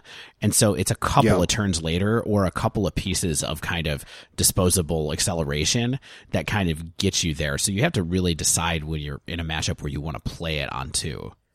Yeah, because you might find yourself in a situation where you've run out of cards to cast and then you've slowed down your opponent a bit, but they catch up at the same rate that you're really just casting your own spells. So the tempo advantage that you're trying to get off Chalice of the Void may be lost if you use too many resources to cast it. So this really ties in to a bigger idea of when you're playing a Chalice of the Void deck, you have to be able to peg your opponent on an archetype within the first 2 turns, really, because that determines what number to put Chalice on and how good it's going to be. So when you see an opponent play a land, if you haven't already run out of Chalice, you need to think about if you have to hold it. Like we said, for the natural turn 2 on 1, you have to think about if maybe 1's not good enough, I have to hold this till I can get it on 2. And other things like that. You have to be thinking a few steps ahead, because if you get it down too early or too late, a card that should be immensely powerful for you is now weakened because of your own flat-footedness. Zach, can you give me some examples of like decks you'd want to play a Chalice on 2 against, and how you try to identify that they're on a strategy like that? Yeah, so it's one of those things that just comes down to knowing the meta and knowing what lands represent certain decks. So if I see someone lead on a Steam Vents tapped, my mind instantly going, this person's either on Blue Moon, this person's on Storm, or this person's on Phoenix. And against Phoenix, Chalice on 1 is very good, but Chalice on 2 might be better versus Storm or Phoenix because it cuts them off of their rituals and Manamorphose. So you then have to look at your hand to consider, all right, is it that important that I am able to cut them off on 1? Or if I have 2 more turns, can I just totally cut them off from 2 mana spells and maybe take the game? Yeah, and some of that math gets different post-board too. Exactly. There is this one example where I'm playing against Zach, my co-host, at our LGS, and him being the master of prison, he cast Chalice on 2 against me, knowing that all I'm doing is casting a Braid to try to deal with artifacts. So sometimes you can shut off your opponent's sideboard plans and hate cards with your Chalice as well. So I thought it was interesting, Shane, that you had noted here that it feels like Rock would be a deck that you would want to play Chalice on 2 against. I'm not sure if you're really trying to shut down people's creatures with Chalice, or if you're really trying to shut down whatever disruption or filtering or kind of powerful spells that they have. What do you think about that, Zach? I personally would put it on 2 if I could. Their 1 mana suite is mostly hand disruption or fatal push removal. And if you have a Chalice down, you're probably not too worried about hand disruption. And if they fatal push your goblin, so be it, just because you're cutting them off of Bob, most likely. You're cutting them off of Scavenging Ooze. You're cutting them off of Tarmogoyf. So they have to then get to the 3 mana slot to do anything, and you're buying yourself that time. That also cuts them off of Assassin's Trophy and Abrupt Decay as well, which are the 2 cards that are main deck that actually killed Chalice. Well, it doesn't cut them off from Abrupt Decay, because Abrupt Decay can't be countered. Good point. That ties into a different point that we have coming up after this. So One deck that I think is sort of counterintuitive that I believe I would put Chalice on 2 against after playing a couple of matches now is Burn. Yeah, I would agree with that. Because, really? Yeah, and here's why. It's 3 cards that are pretty bad here. Searing Blaze, Boros Charm, and Lightning Helix. Now, the reason is honestly mostly tied to Searing Blaze more than anything else because, and maybe it's different with a mono red deck, but in playing the Thalia Stompy deck, I have so many X2s that letting them be able to 2-for-1 me essentially with Searing Blaze was actually, I think, much worse than letting them Lava Spike me and occasionally Lightning Bolt one of my guys without hitting me as well with the 1-drops. So thinking about it from the Thalia Stompy perspective, you do run a fair amount of 2-drops. So that's an example where you need to be really careful with how you sequence your Chalice of the Void, because if you're putting it down with 2 counters and all you're holding is a Thalia or a Leonin Arbiter in your hand, you might be in for a world of hurt again. Yeah. You just played yourself. Yeah. There's almost no way that deck doesn't just play that on 1, right?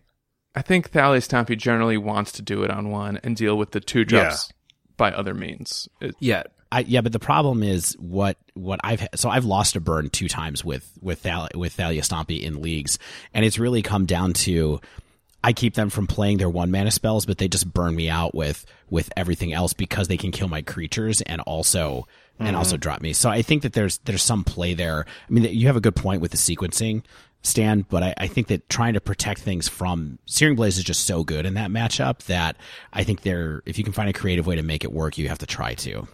Sure. I have 2 thoughts on that. One in regards to Thalia Stompy wanting it on 1 over 2. I think I agree, and a big portion of that is the taxing effect of Thalia. A lot of the 2 mana spells I mentioned Chalice shutting off and being happy about were rituals or card filtering effects, and making those cost 1 more really does mess with that game plan pretty bad. Yeah. I mean, I didn't find that I've had a lot of games where I have Chalice and Thalia in play. It tends to feel like I have Leonin Arbiter. I guess, I'm being a little anecdotal by saying it doesn't feel like I ended up with those cards together, but it feels like there's kind of like Chalice games where I kind of ramp into Thought-Knot's Seer and Reality Smasher, or there's Leonin Arbiter and Thalia games where I kind of play my low drops, disrupt them that way, and then attack. And it hasn't felt like the game plans have sort of gone together too naturally. But again, I've only played 2 leagues with it so far, so I gotta think that there's probably plenty of games where you end up with different pieces of hate together in play. Yeah, I think it's just kind of like a redundancy thing, right? Like, I can hate people out this way or I can hate people out that way. Right. And sometimes they overlap better than others. And I have a follow-up for what to put Chalice on and burn as well. So I agree that I think 2 is better, and this is coming from the Mono Red Prison perspective, where you run Ensnaring Bridge. So Ensnaring Bridge is able to take care of all their 1-drop creatures. You don't need to worry about that. And I'm saying this from experience. I put it on 1 a lot and found that they already had their creatures out and it did not matter, and they just then dumped their handful of 2-mana burn spells. Yeah. So in this particular deck where you already have sweepers and answers to creatures, it's better to do that and try to stop them from getting in their 4 damage spells. Yeah, I guess the only other reason I want to mention why putting it on 2 against burn is it also gets your Eidolon of the Great Revel. That's a good point. Thank you. So, as someone who's been playing with a lot of Chalice lately, it's something that is very important to remember when you're playing in paper, is that when you are playing Chalice, it is your responsibility to remember the trigger. So, if you cast a 1-mana spell into Chalice and try to get it past your opponent, you can't do that. That's cheating. That's a games rule violation. It is your job to remember your Chalice trigger, so just be on top of it. But, and this is where it gets a little maybe hazy, is it's not a two-way street with that. So your opponent can try to cast things through your Chalice, and you have to remember. Mm-hmm. It's just like an Eidolon trigger, right? Exactly. You literally have to say, no, that's countered by Chalice's triggered ability.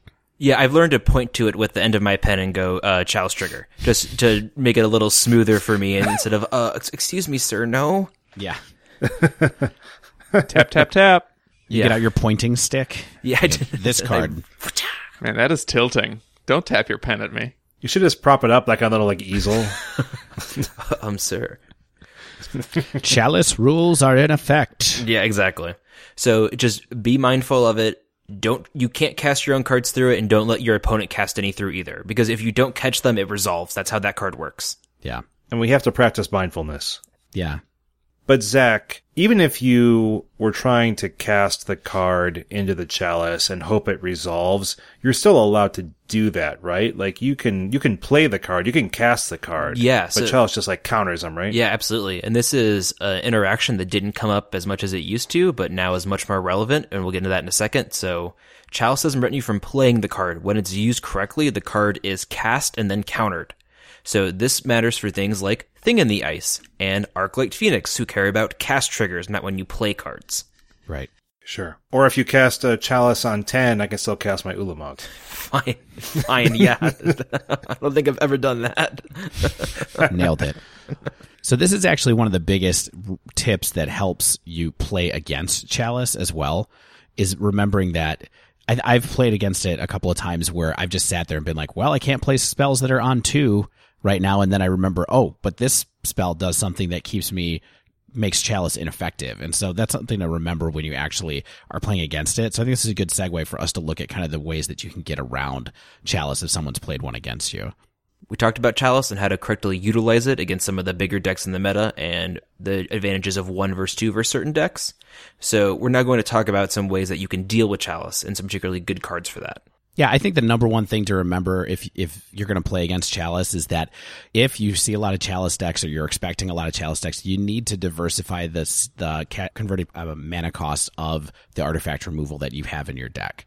So the example I have of this is that, like I said, I've taken it through a couple of leagues online, and Chalice has been kind of a stone lock against Dredge, basically, because even if they try to bring in artifact removal, they often only have Nature's Claim. Right. And so if I drop a Chalice on 1, they're just dead to Faithless Looting is gone, and Nature's Claim is also gone. And then that also clears the way for me to play even stronger hate cards against them, like Rest in Peace. So I've had multiple games against Dredge where I've gone turn 1 Chalice, turn 2 Rest in Peace, and snap concede from my opponent because they can't do anything. Yeah, that seems a little aggressive of a concession on their part, because they still could have a Miser's copy of Abrupt Decay, or Assassin's Trophy, and also they're going to probably have Ancient Grudge. Maybe they didn't see an artifact game 1, and Ancient Grudge is a 2 CMC card. I made the mistake very recently, even as a person who's has years of Magic under their belt, of forgetting that even the flashback cost, although in your case with Rest in Peace out, it wouldn't matter. Right. The flashback cost of Ancient Grudge is still 2 CMC. Right. It's not 1, even though it only costs 1. So I think that I actually misplayed a game and punted a game away by forgetting that I could kill a Chalice on 1 with an Ancient Grudge that was in my yard. Yeah. Well, yeah, that's particularly bad if it's in the yard already. Oh yeah, it was very bad. It was Yeah. extremely bad Yeah. play. Shane bad at Magic. I just assumed that the people that I was playing against either didn't want to wait and try to draw their two CMC Yeah. piece, or they actually were playing a deck that just didn't have it. I mean, when you're grinding on Moto, sometimes you don't want to draw to like your 1%. Sure. So I think we can agree that as a rule of thumb, 2 CMC mana spells are good against Chalice because most decks are trying to play them on 1. I think that a little bit of a tech grade here, a 1 mana card that is very good against Chalice is the card Shattering Spree. Yeah. So that's a 1 red mana sorcery that reads a straight target artifact, but it has a replicate cost of 1 red. So when you cast this spell, you can pay R multiple times, and you copy it for each time you paid R. So you choose new targets for the copies. So why this works is when you cast it, the initial casted copy is countered because it was cast. But the other ones are copied, therefore never cast, therefore Chalice doesn't see them. Right. I do want to say here that Shattering Spree, although it's technically 1 CMC, you're almost never casting it for just 1 mana, because nowadays that card is most effective against Chalice decks since you have cleaner, or at least more versatile artifact removal in your red-based strategies. Yeah, the mana you're paying for, it's often more than 1, but it can be cast for 1. Not through a Chalice on 1, but it does have that utility as well. That's true. Zach, let's say that there's a lot of Chalice decks in someone's local meta, and they're going to be seeing it on 1 and then quickly on 2, so that their 1 and 2 mana spells that can kill artifacts aren't going to be very good. What do you think are the 3 CMC or higher cards that are most runnable, either in the main deck or the sideboard, that you can suggest to people? For getting rid of Chalice? Yeah, for bouncing or removing a Chalice, yeah. I think the only one that really comes to mind as playable for this is Kolaghan's Command. And I've been blown out by that card many a time. I think it's very powerful against Chalice decks. Grixis Death Shadow, which we've mentioned, or maybe have alluded to, that Chalice is very, very good against. Kolaghan's Command just blows you right out of the water. Yeah. By the way, they don't really run Kolaghan's Command main deck at this point. No, At I've least seen at it in the sideboard GP quite a level. bit, though. So it's sometimes you still get through it. I'd say that there's a couple other cards I would throw in here that are notable. I mean, Cryptic Command is something Sure. that bounces it. Set Adrift Yeah. bounces Chalice. There's also the last card that I was just thinking of was Oblivion Stone. Actually, I think Chalice is pretty good against Tron.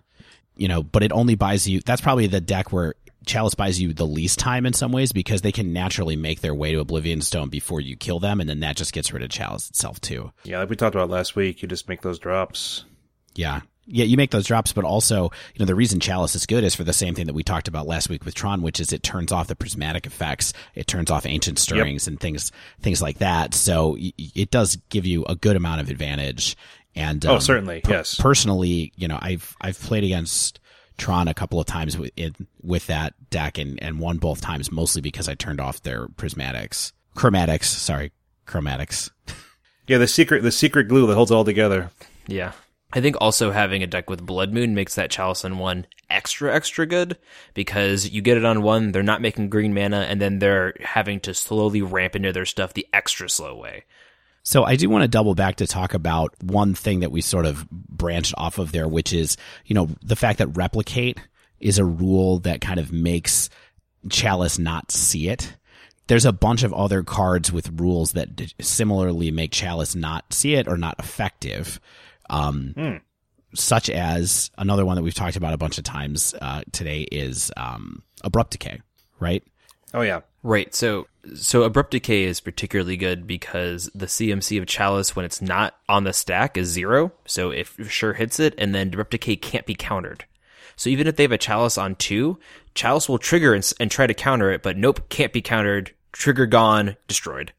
Yeah, this has to be why we're seeing more of Abrupt Decay in the black-green type lists. We've seen some Obzon lists popping up with running no main deck trophy, but having, 2 Abrupt Decay. I'm sure that's probably in response to, both control decks, which are never really easy to beat for mid-range decks, but also, of course, Chalice being far more frequent than usual. Yeah, I think that black-green is a particularly hard matchup for a lot of Chalice decks as well. So being able to hedge it out even that more in your favor is just extra powerful.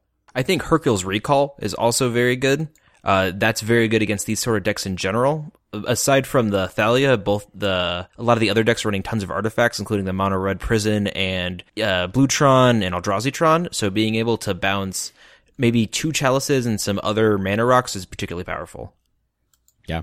I mean, Hercule's Recall still isn't going to get around Chalice on 2, right? It's No. just another one of your 2 mana answers that might also be good against other players in the format. Yeah, it could also hit a chalice on 0 or 3. I know I'm being pedantic, but that matters. Zach, I just thought of a random question. So, if Thalia is out, and I have to add a mana to cast my non-creature spells, and like that doesn't get around the chalice, correct? Because the CMC is just always the upper right corner of the card. Yeah, it doesn't change the actual casting cost. You're paying more, but that doesn't change what's actually printed on the card.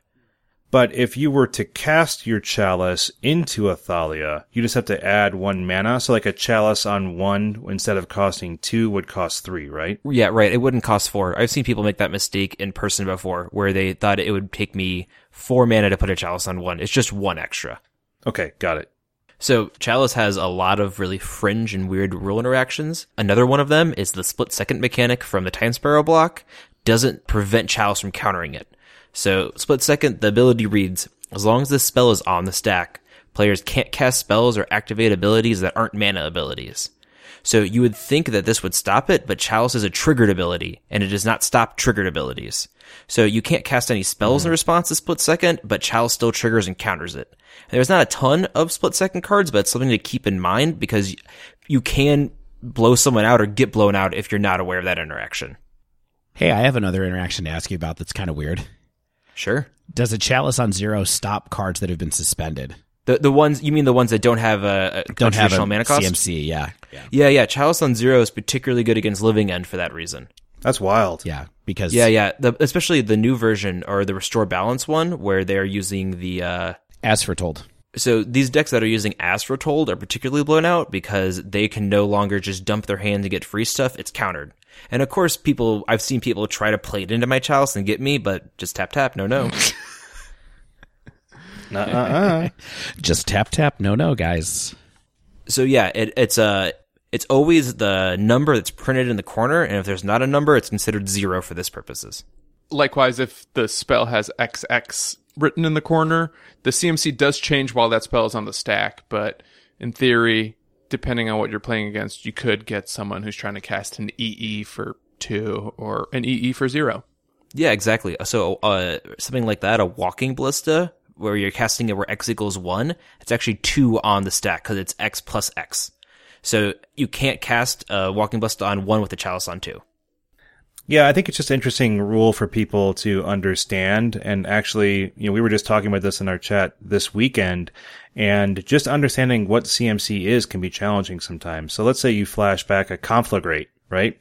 And you discard 5 cards from your hand. What's the CMC of your Conflagrate? Well, in the way it's written, it's X, X, and then a single red. So you would do X equals 5, X equals 5, and then add the red for the real casting cost in the upper right. So the CMC is actually 11, because you have to add those 2 X's together. So it's kind of not necessarily easy to understand right away, but if you just keep looking at the upper right and think about it in that way, you're going to have a much better grasp than thinking about, I'm flashing it back. Is that different? There's a Thalia on the battlefield. Is it adding another mana? No, it's always just in the upper right. Yeah. That one blew my mind. Yeah, right?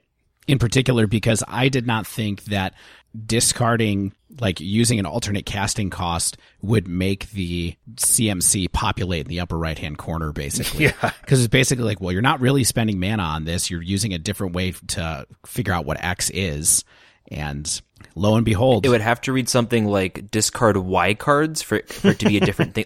Seriously, because X has to be the same everywhere on the card. It's the same thing. So it would have to have a cost where it's discard Y cards that deals Y damage target thing. Yeah, totally fascinating. And someone else pointed out in our chat that Entreat the Angels, like miracle effects, are similar in that way too.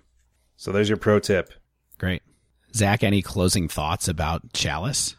I love this card so much, and it's really difficult to play with. So I think I have some scenarios to run by you guys, some questions, and I just want to see how you answer them and how you'd respond to them. You have a pop quiz for us? Yeah, a little bit of a pop quiz. Open-ended, it's constructed. We're one of those schools where you give yourself your own grade. Play along at home as you listen to our pop quiz on the radio. Perfect. Here's a scenario for you guys, right? All right.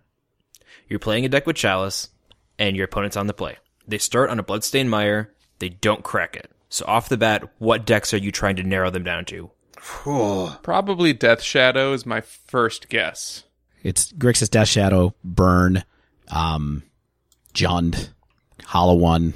Those are probably the ones that come to mind for me. See, I can't imagine a Hollow One playing just an untapped fetch and passing. They would want to play a turn 1 play like a Faithless Looting or a Flameblade Adept.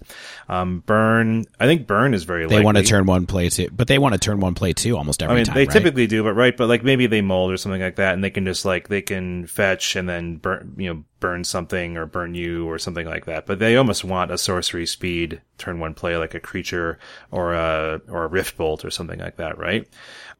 A green-black deck seems likely to me. Maybe they didn't draw their turn 1 hand disruption, so they're just waiting to fetch into a tapped shock to save their life.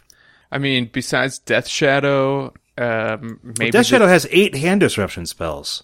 7 they have 6 usually. I think, and it's actually going down a little bit too. Yeah, nowadays they only have 2 Kozilek's Inquisition or Inquisition. Really? I think 4 Raven's Crime these days. Yeah, that's the other one I was thinking. Maybe it's 8 rack. And they didn't have their turn 1 hand disruption. They're just holding up Wrench Mind. Oh no, we can go on this road for a while. Yes. So from an opponent playing a fetch and not cracking it, we've been able to narrow it down to a few decks, right? Right. So on your turn, you have the ability to play a Chalice on 1. Do you do it? Yes. I'm going for it. Yeah, I would go for it in game 1. Yeah, game 1 it just seems like the right idea, right? I mean, there's more 1 CMC than 2 CMC cards in the format altogether. Yeah, well, let's think even specifically about the decks we narrowed it down to, right? Yeah. Sure. So we think it's lately Grixis Death Shadow or Phoenix, correct? Yeah. Or maybe Hollow One. Yeah. Sure. Burn. So are these decks mostly centered at 1 CMC or 2 CMC? 1.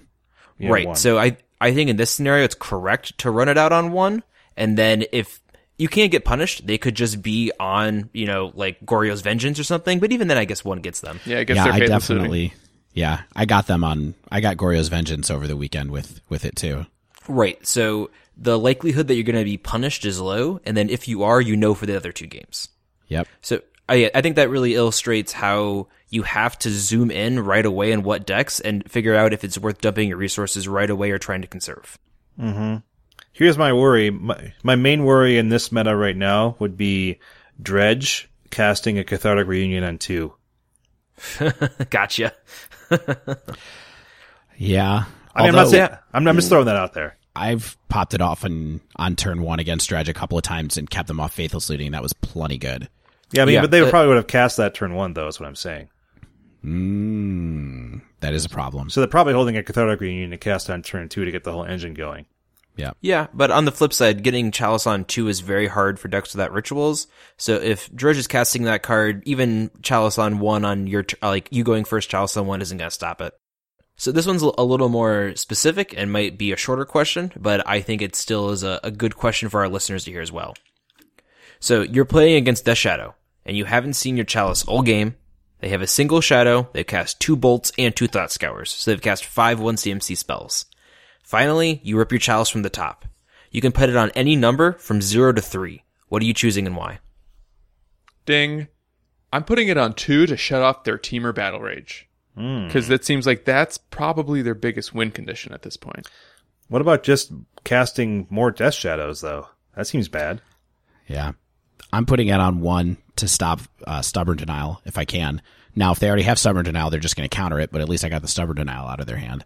Yeah, I just feel like the concentration of single CMC spells in Death Shadow, because it's like the Turbo Xerox style deck, I just feel like you have to play to your percentages here, and it just seems more correct to kill more cards in their hand and off the top of their deck. And I'm just going to be okay if they call against Command Me. Right, you can't do anything about that. So a follow-up question. Does your number change if they have a second Shadow? And does it change if instead of a Shadow they have a Delve threat in play? I think if they have their second Shadow, it reduces the odds that they'll find number 3 and 4. I still stand by putting it on 2 because Teamer Battle Rage is such a blowout. I guess it depends on the rest of your hand, right? Or the rest of the battlefield. Like, do you have ways to either immediately remove or chump block or do something to their Death Shadows? I know I'm asking for more specifics here, but I'm just kind of right. thinking. Yeah, in this scenario, it would be no. I'm just trying to illustrate right here how you have to think about all these micro decisions and think about the way that you're going to prevent them from. How much work is Chalice putting in, and how is it putting in for you? I just can't imagine the clock being drastically different with a team or battle rage or not. Like, what it's going to maybe buy you one more turn. But I don't know what they're going to cast on one that's going to advance their clock any faster than it already is. Besides Lightning Bolt, which is pretty slim in the deck right now. Dave, what do you think? I still like it on one to turn off counter spells and turn off serum visions, and that kind of stuff. Yeah, it doesn't let them dig through their deck anymore and like cast a Faithless Looting or cast their serum visions, like you said. Thought Scour. Right, so let's try to maybe extend the point where you're saying and bring that out a little bit. Are you saying that when you have a Chalice and you're playing with the deck that has such a high concentrated number of spells, even if they've already cast a bunch of them, it's still worth it to play to keep them from casting more of them? Yeah, it's like virtual card advantage. Yeah, I think if you're going for just exactly virtual card advantage off of it, then yeah, there's what 25 different spells in Grixis Death Shadow that are a single if not mana. more. Yeah, and I think the question does come down to if you want to try to keep them off of Team or Battle Rage because you're just going to die to it. If that would save you, like Shane said, then maybe I would do too. But mostly I would try to keep them from cantripping through their deck or having counterspell in case I drew Dismember or something else like that I liked from my deck. Yeah, that's another reason why knowing the meta and knowing what stock lists typically run is so important. Because if you can look at their deck and see they haven't played that Team or Battle Rage and sort of figure out what's going on, and you know that a deck like that runs it, that could be a big difference.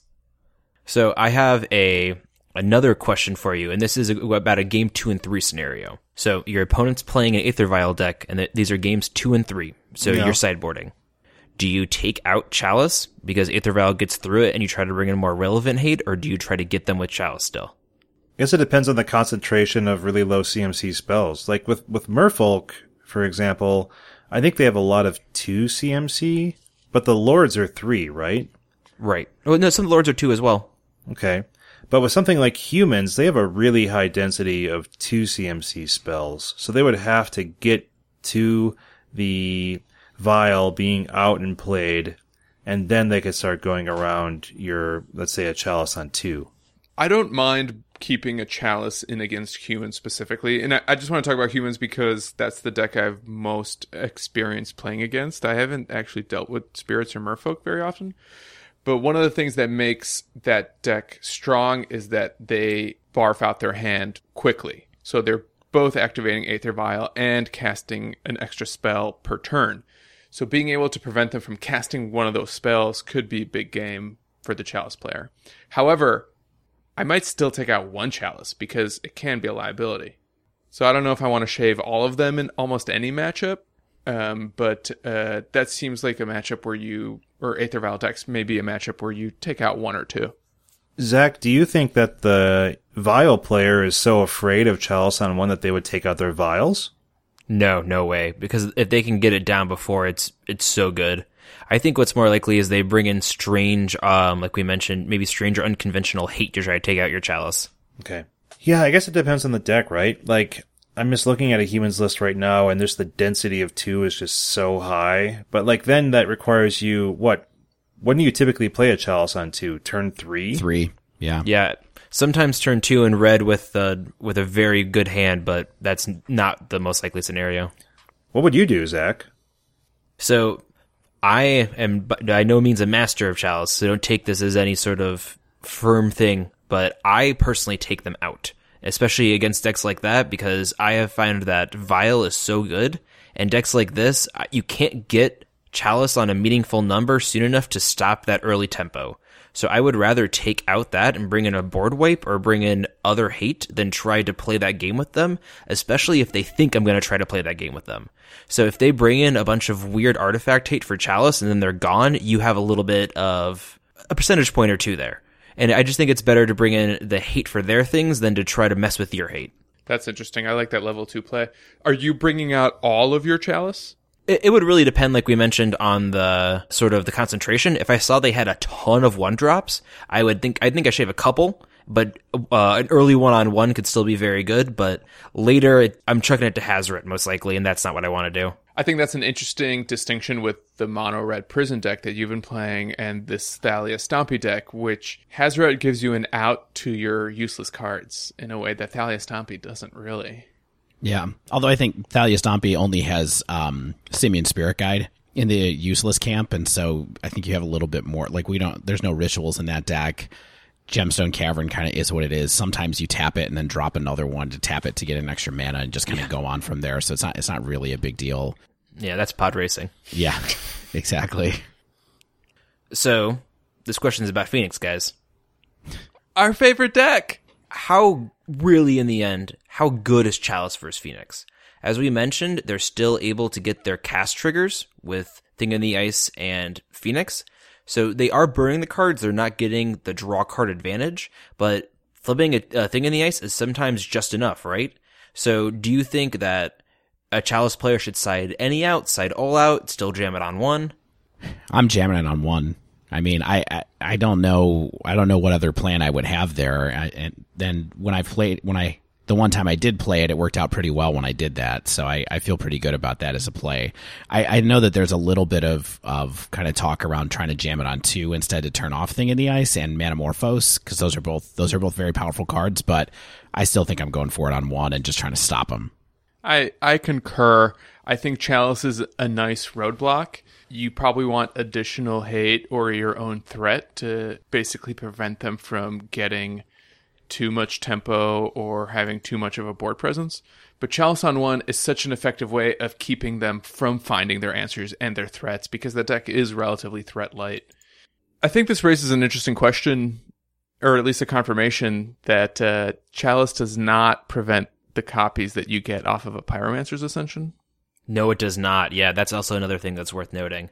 I was playing on Magic Online, and I did not know that was the case until I went, no, the game's messed up, and I looked it up and went, no, oh, the same thing with Shattering Spray. Those are copies. Okay, all right. I hate when I do that on Moto, where I'm like, oh, I found a bug. Oh, wait. Yeah. I just don't get the rules. I'm just bad at Magic. Yeah. Yeah, I mean, I think in our conversation with Ross, he stressed the value of just churning through your deck with all your cantrips. And I think that if you can't get that value for your Izzet Phoenix deck, I think it just seems like a very powerful play to me. Yeah, I think everyone's correct in that one. I think that this is really an example of make them have it. So, like, there are going to be times where they're going to be able to flip the Thing in the Ice or find a way to discard 2 Phoenix and get him back. But that is so rare that I think you just need to jam it on one and say, hey, I'm doing this. Can you do anything about this? And also, I mean, if their only answer is a Braid, they're going to be digging to that answer. Right. And you're likely running other prison pieces, like an Ensnaring Bridge or something like that, correct? Exactly. So at that point, you might be putting Chalice on 2. Yeah, oh, that's the best. That's the best. When you have Chalice on 1 and then you get it and then you know that they can't get out of it anymore, it's... Especially if you have Ensnaring Bridge out, I think Chalice on 2 is maybe the better play, since they're not going to attack you through that Ensnaring Bridge, and oftentimes they're counting on a Braid to deal with artifacts. It's worth noting that the Phoenix deck can really get those Phoenixes out pretty quick. Not all the time, but they can. And sometimes Ensnaring Bridge isn't enough because you will have 3 cards in hand. And I don't know the exact math on this. Maybe we could break that down sometime later, but there has been an alarming amount of times I have both had it done to me and seen it in streamers' videos where they get the bridge down and the Phoenixes just get right under it. yeah, and I mean, and if they draw their one of Shadowstorm, so be it. Yeah. At least you kept them from digging to it again on the Chalice on 1. If you draw your 1 of 4 mana hate card, good, you did it. Good job. You beat me. You've earned it. Yeah, exactly. You drew better. Dude, so at this point, should we all spend $60 on the card and get a playset of Chalice of the Void? I particularly enjoy it. I don't think it's going to get cheaper anytime soon. I think if you want to play this strategy, buy now before it inevitably gets to $100 a card. But you do you. It's not for everybody, and I understand and recognize that. You heard it here first, folks. You do you. We're going to take a quick break, and when we return, we are going to hop into the wind down and talk about some of the recent news and spoilers we got from War of the Spark. Stay with us.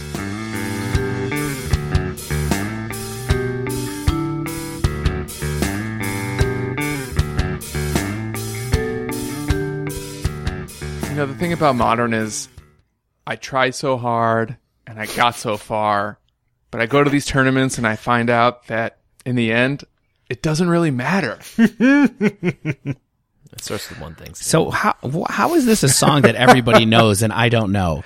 Can I just be so honest? hard. Like, I have never listened to Linkin Park ever, and people were freaking out, and I was like, wait, this is like a well-known song? Oh, okay, It's like one of the I most missed famous it. songs, like literally ever. I would say in the history of the world, it's like in the top 10 most famous songs ever. All right, so it goes Eleanor Rigby, and then this song by Linkin Park, and then Stairway to Heaven is what we're thinking, kind of like down the famous. And then famous number song 4 list. is the birthday song. 5 is Highway to Hell. I think it just shows where we are in our life, Dave, and also where we were in our life when that song came out. Yeah, Seriously. I was a 11-year-old, I think, and when that song came out, Linkin Park really made me feel emotions for the first time. Well, No joke, the first time I heard Linkin Park, I was watching some dudes do BMX tricks at a half pipe, and someone played it on their speaker. And I think that sort of just encapsulates what you need to know about it. But really, this wind down is not about Linkin Park as much a little as bit. Our other podcast, all about late 90s, early alt rock is. In this podcast, we want to talk about the latest spoilers we received for More of the Spark, as well as I kind of want to talk about this trailer that was premiered at PAX East over the weekend. Well, that's the whole reason we're talking about Linkin Park in the end, which is Yeah. like a cover version of that was used in this trailer, which people either thought was pretty cool or kind of corny, or a little bit of both. I think it's both. Licensed That's- music from Wizards of the Coast. that trailer was sweet. That's all I was have to good. say about it. It was great. It was good. It was good. Yeah, it was really good. Yeah, it was even good the first time I saw it with no volume because the Twitch stream Gosh. malfunctioned. And even on mute, I was like, oh, this is happening. Yeah, I think it's very easy for something like that to be super corny and goofy, and I think that it was able to convey a pretty serious tone in a way that maybe earlier Magic trailers than I've been able to. I just think that they really committed to a much higher level of production than they ever They had have licensed before. music from a very, very popular band. They had licensed music, exactly. They also had clearly a higher quality of character animation, even though it was still kind of like 3D video game-ish. It's way better than the sort of like Yeah, it wasn't like the animatics morphing stuff. card art stuff that they usually do. I mean, I don't slight them for not having everything animated kind of on when they do the morphing card art, but this was like, hey, we're going to make a sequence just for this trailer and it's going to be great. And no other trailer deserves it more than the culmination of a story that started in 2015, 2016. So a lot of the sets since Oath of the Gatewatch, perhaps even since Magic Origins, have been... I would go even further and say since Alara, which is really like our Cruel Ultimatum, and we see Bolas introduced as a character that he currently is. Yeah. Yeah. True. Yeah, so well done, Wizards of the Coast. We know you're listening, and we tip our hats. And honestly, real fast, I'm just going to say well done on the Mythic Invitational. We're not going to talk about that format or anything like that, but it was a fun tournament to watch. And again, they committed to really high to production level. Well done on getting above 100,000 viewers on Twitch at a single point in time. And so that was pretty awesome too. And I mean, while I love all the CFB regulars that cast the Modern, give me Day 9 doing some Modern play-by-play or some Modern colored commentary, please. I really just want Kibler and David Williams, honestly. Day 9's fine, but give me the charismatic Magic people. Yeah, I'll go on record as a Kibler fan. Yeah, congrats to Andrea Mangucci for winning the first Mythic invite, and especially congrats on getting a new computer, since I knew that was important to him ahead of this Mythic invite, and why he didn't buy a computer, because he learned that was part of the grand prize in this event. He's going to get It's a really why good it's a computer. 10 fate, right? That's the saying? Yeah, such an amazing story that was.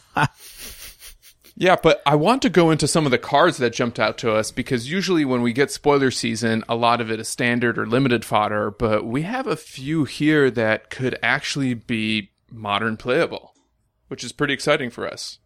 The power level of the set seems pretty high so far. Yeah, so I think we're all just going to talk about one card that we found interesting, give a hot take or two, and then we'll save our more formulated thoughts for a later episode where we can pick a few more and really dive into it. For sure. Shane, you want to take the best card? Yeah, I think this is the best card, but also I'm going to take it because I'm probably the most likely person to cast this card.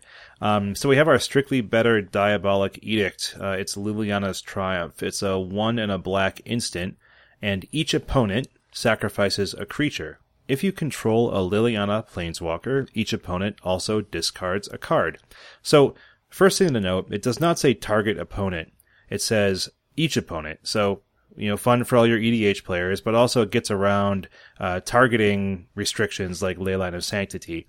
And so that's going to be pretty good for the Bogles matchup if that's a thing you're concerned about in your local metagame.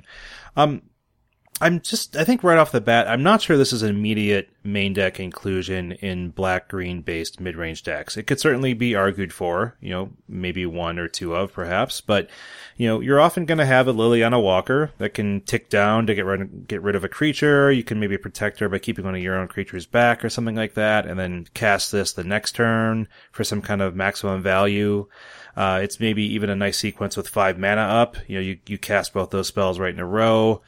It's probably really good in like a grindy matchup where both the boards are going to remain relatively clear. So if you're up against another mid-range deck and you're both removing each other's threats, then, it's going to be harder to get the value of the discard potentially in that matchup, but maybe they're like holding a removal spell. So you're not playing into the removal spell. They're going to sandbag it. It lets you cast it, and then they have to discard it, and then you stick your threat long enough to ride it to victory. That's kind of a scenario I can see. I think it probably also has some value in like a Grixis control deck or an Esper control deck, perhaps, but those aren't decks that I'm expert with at all, so I can't speak to that. It's just something that I think I can see being valuable as well. Perfect. But I think it's cool. I mean, we don't have anything like that in Modern right now. We do not have a playable edict, so it's a cool new option for people to experiment with. Yep, totally agree. I'm excited about that one. Mind if I go next? Please. Do it, man. So we talked about last week how I love Negate and how I love to play Negate out of blue-white control, basically. And so what they gave us is Dovin's Veto, which is a blue and a white for an instant. This spell can't be countered. Counter target non-creature spell. So it is an uncounterable but more difficult to cast Negate. So I definitely think this card is playable. It's definitely more of a utility player in the same way that Liliana's Triumph is more of a utility player. But I think it could be a really important piece for blue-white control against decks that kind of run like combo finishes, but also manage to pack some disruption. So you think about like Escape Shift that might run Spell Pierce out of the sideboard for when you try to counter their Escape Shift, then they can Spell Pierce you. So this way you can just counter Escape Shift and go on and it'll be fine. So I think that a lot of people look at this and think that it's going to be good in Counter Wars, and it's really not going to be that great in Counter Wars because you can't use it to protect something that you're trying to do, because if your opponent has another counter, they're just going to use their counter to target the main spell again. Against decks that have big non-creature spells that you want to stop, this will target it. Everything from sorcery, instant, planeswalker, non-creature artifacts, everything like that. You got enchantments. Yep, you got them all. I think that's it. World enchantments. If you want to get rid of someone's Sarah's Aviary, you can. This is the way you do it. The best answer to Sarah's Aviary we've ever seen. Exactly. So speaking of Planeswalkers, the card I want to touch on that I don't think I'm ever going to cast this card, but it just seems so very good to me initially. So we'll talk about it more, and we can all chime in eventually, but the card is Teferi Time Traveler. So this is a 3-mana walker, a colorless, a blue, and a white. Static ability. Each opponent can cast spells only at any time they could cast a sorcery. So no instant speed shenanigans, no countering, just casting it when they can cast as a sorcery. No boon satyrs being flashed in. Exactly. He has 2 abilities, a +1, which reads until your next turn, you may cast sorcery spells as if they had flash, and a -3, return up to 1 target artifact, creature, or enchantment to its owner's hand, and draw a card. It has 4 loyalty. So this card just seems bananas to me. It has all this interesting casting restrictions. It has an ability that bounces and draws. I think this is just going to be a nightmare to play against, and I think it will see its way into blue-white control. In what form we'll talk about later, but I think this is a modern playable card. Yeah, I mean, just looking at 3 mana, kind of our initial hurdle is cleared. It's a low CMC walker. It has some utility right off the bat. when you play it and then plus it up 1, it goes to 5 loyalty, which is a ton for a 3-mana walker. So it protects itself pretty well there, just in terms of avoiding burn. And if you're playing a control deck, then you're probably keeping the board pretty clear as well. So I think it does a good amount. I think it seems pretty good in like a control mirror, but I don't play these things, so it just seems good to me. I can see it being a sideboard card potentially. I think there's a lot of opponents where it's pretty dead in a way that you don't want your planeswalkers to be. Yeah. I worry, though, that the static ability trading for an ultimate might be something that prevents some of these walkers that we're seeing, including this one, from actually making it to Modern, because you're never really going to count on them to win you a game in the way that a lot of the Modern playable walkers do. Yeah, it doesn't march up to anything, right? Yeah. Marches up to you casting Other Teferi and winning with him. Oh, too bad. Consolation prize. Yeah, it's like how much value is a control deck getting with this at 3 mana, right? I mean, it's like Stan says, I think it's probably a sideboard card against strategies where it does a ton of work for you, where other spells may not. And I think that remains to be seen what those are. But I think that, like, I agree with you, Zach. I think it has a lot of interesting things. I mean, even when you play against something like a Voice of Resurgence, like, you see how annoying it is to not be able to cast spells on their turn. And so when you have to wait, and then you're like, okay, I can't cast this on their turn, I have to wait and then use my mana less efficiently on my turn when I wanted to be casting an instant on their turn. It just becomes frustrating and becomes, it becomes mana advantage in that way. And I can see how that can do some work. All right, the last card we're going to talk about is Dreadhorde Invasion. A 2-mana enchantment, costs 1 and a black. At the beginning of your upkeep, you lose 1 life and amass 1. Amass is a new mechanic that they're introducing in War of the Spark, which reads, put a 1/1 counter on an army you control. If you don't control an army, create a 0/0 black zombie army creature token first. The card also reads, whenever a zombie token you control with power 6 or greater attacks, it gains lifelink until end of turn. So that's not an amass ability, that's just unique to Dreadhorde Invasion.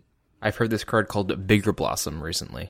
Yeah, and that's why it sticks out to me. It because it has this very clear comparison to another modern playable card.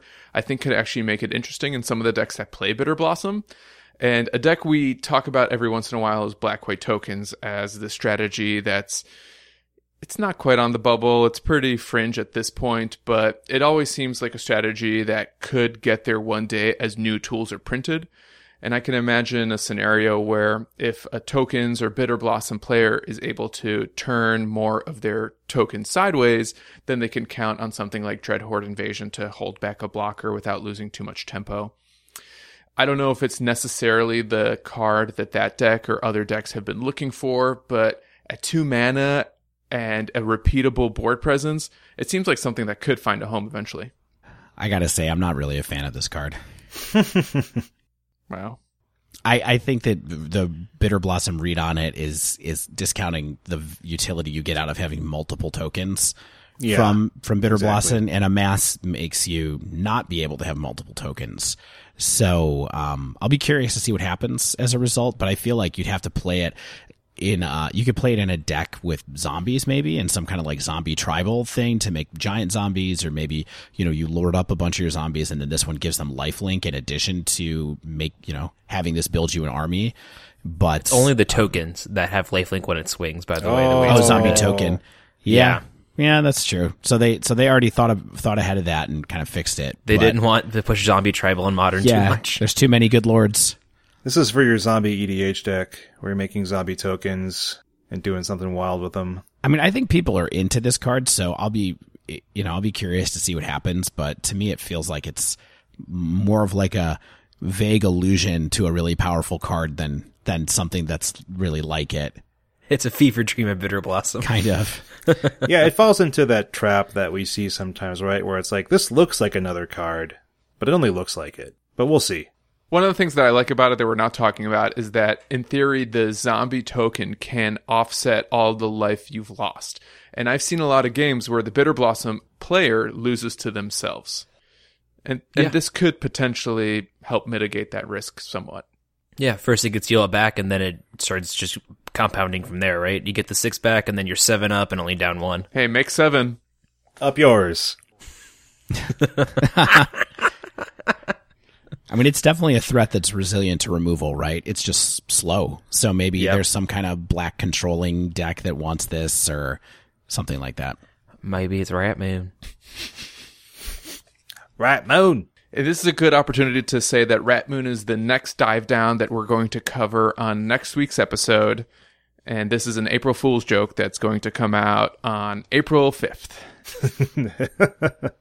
All right, that wraps up this week's show. If you haven't yet, make sure you subscribe to our podcast so you get the latest episodes as soon as they come out. And if you use iTunes or Apple Podcasts, please leave us a rating and review. If you'd like to submit a question to the podcast or pick our brain on something in Modern, tweet us at The Dive Down, all one word, or email thedivedown@gmail.com. If you see us on Reddit, feel free to send us a message there as well. We typically have some fun conversations on our thread every week, as well as occasional threads we put out between the weeks as we review tournaments that are happening in real time. As always, special thanks to the bands Nowhere and Spaceblood for letting us use their music. And until next week, get out there and chalice the void!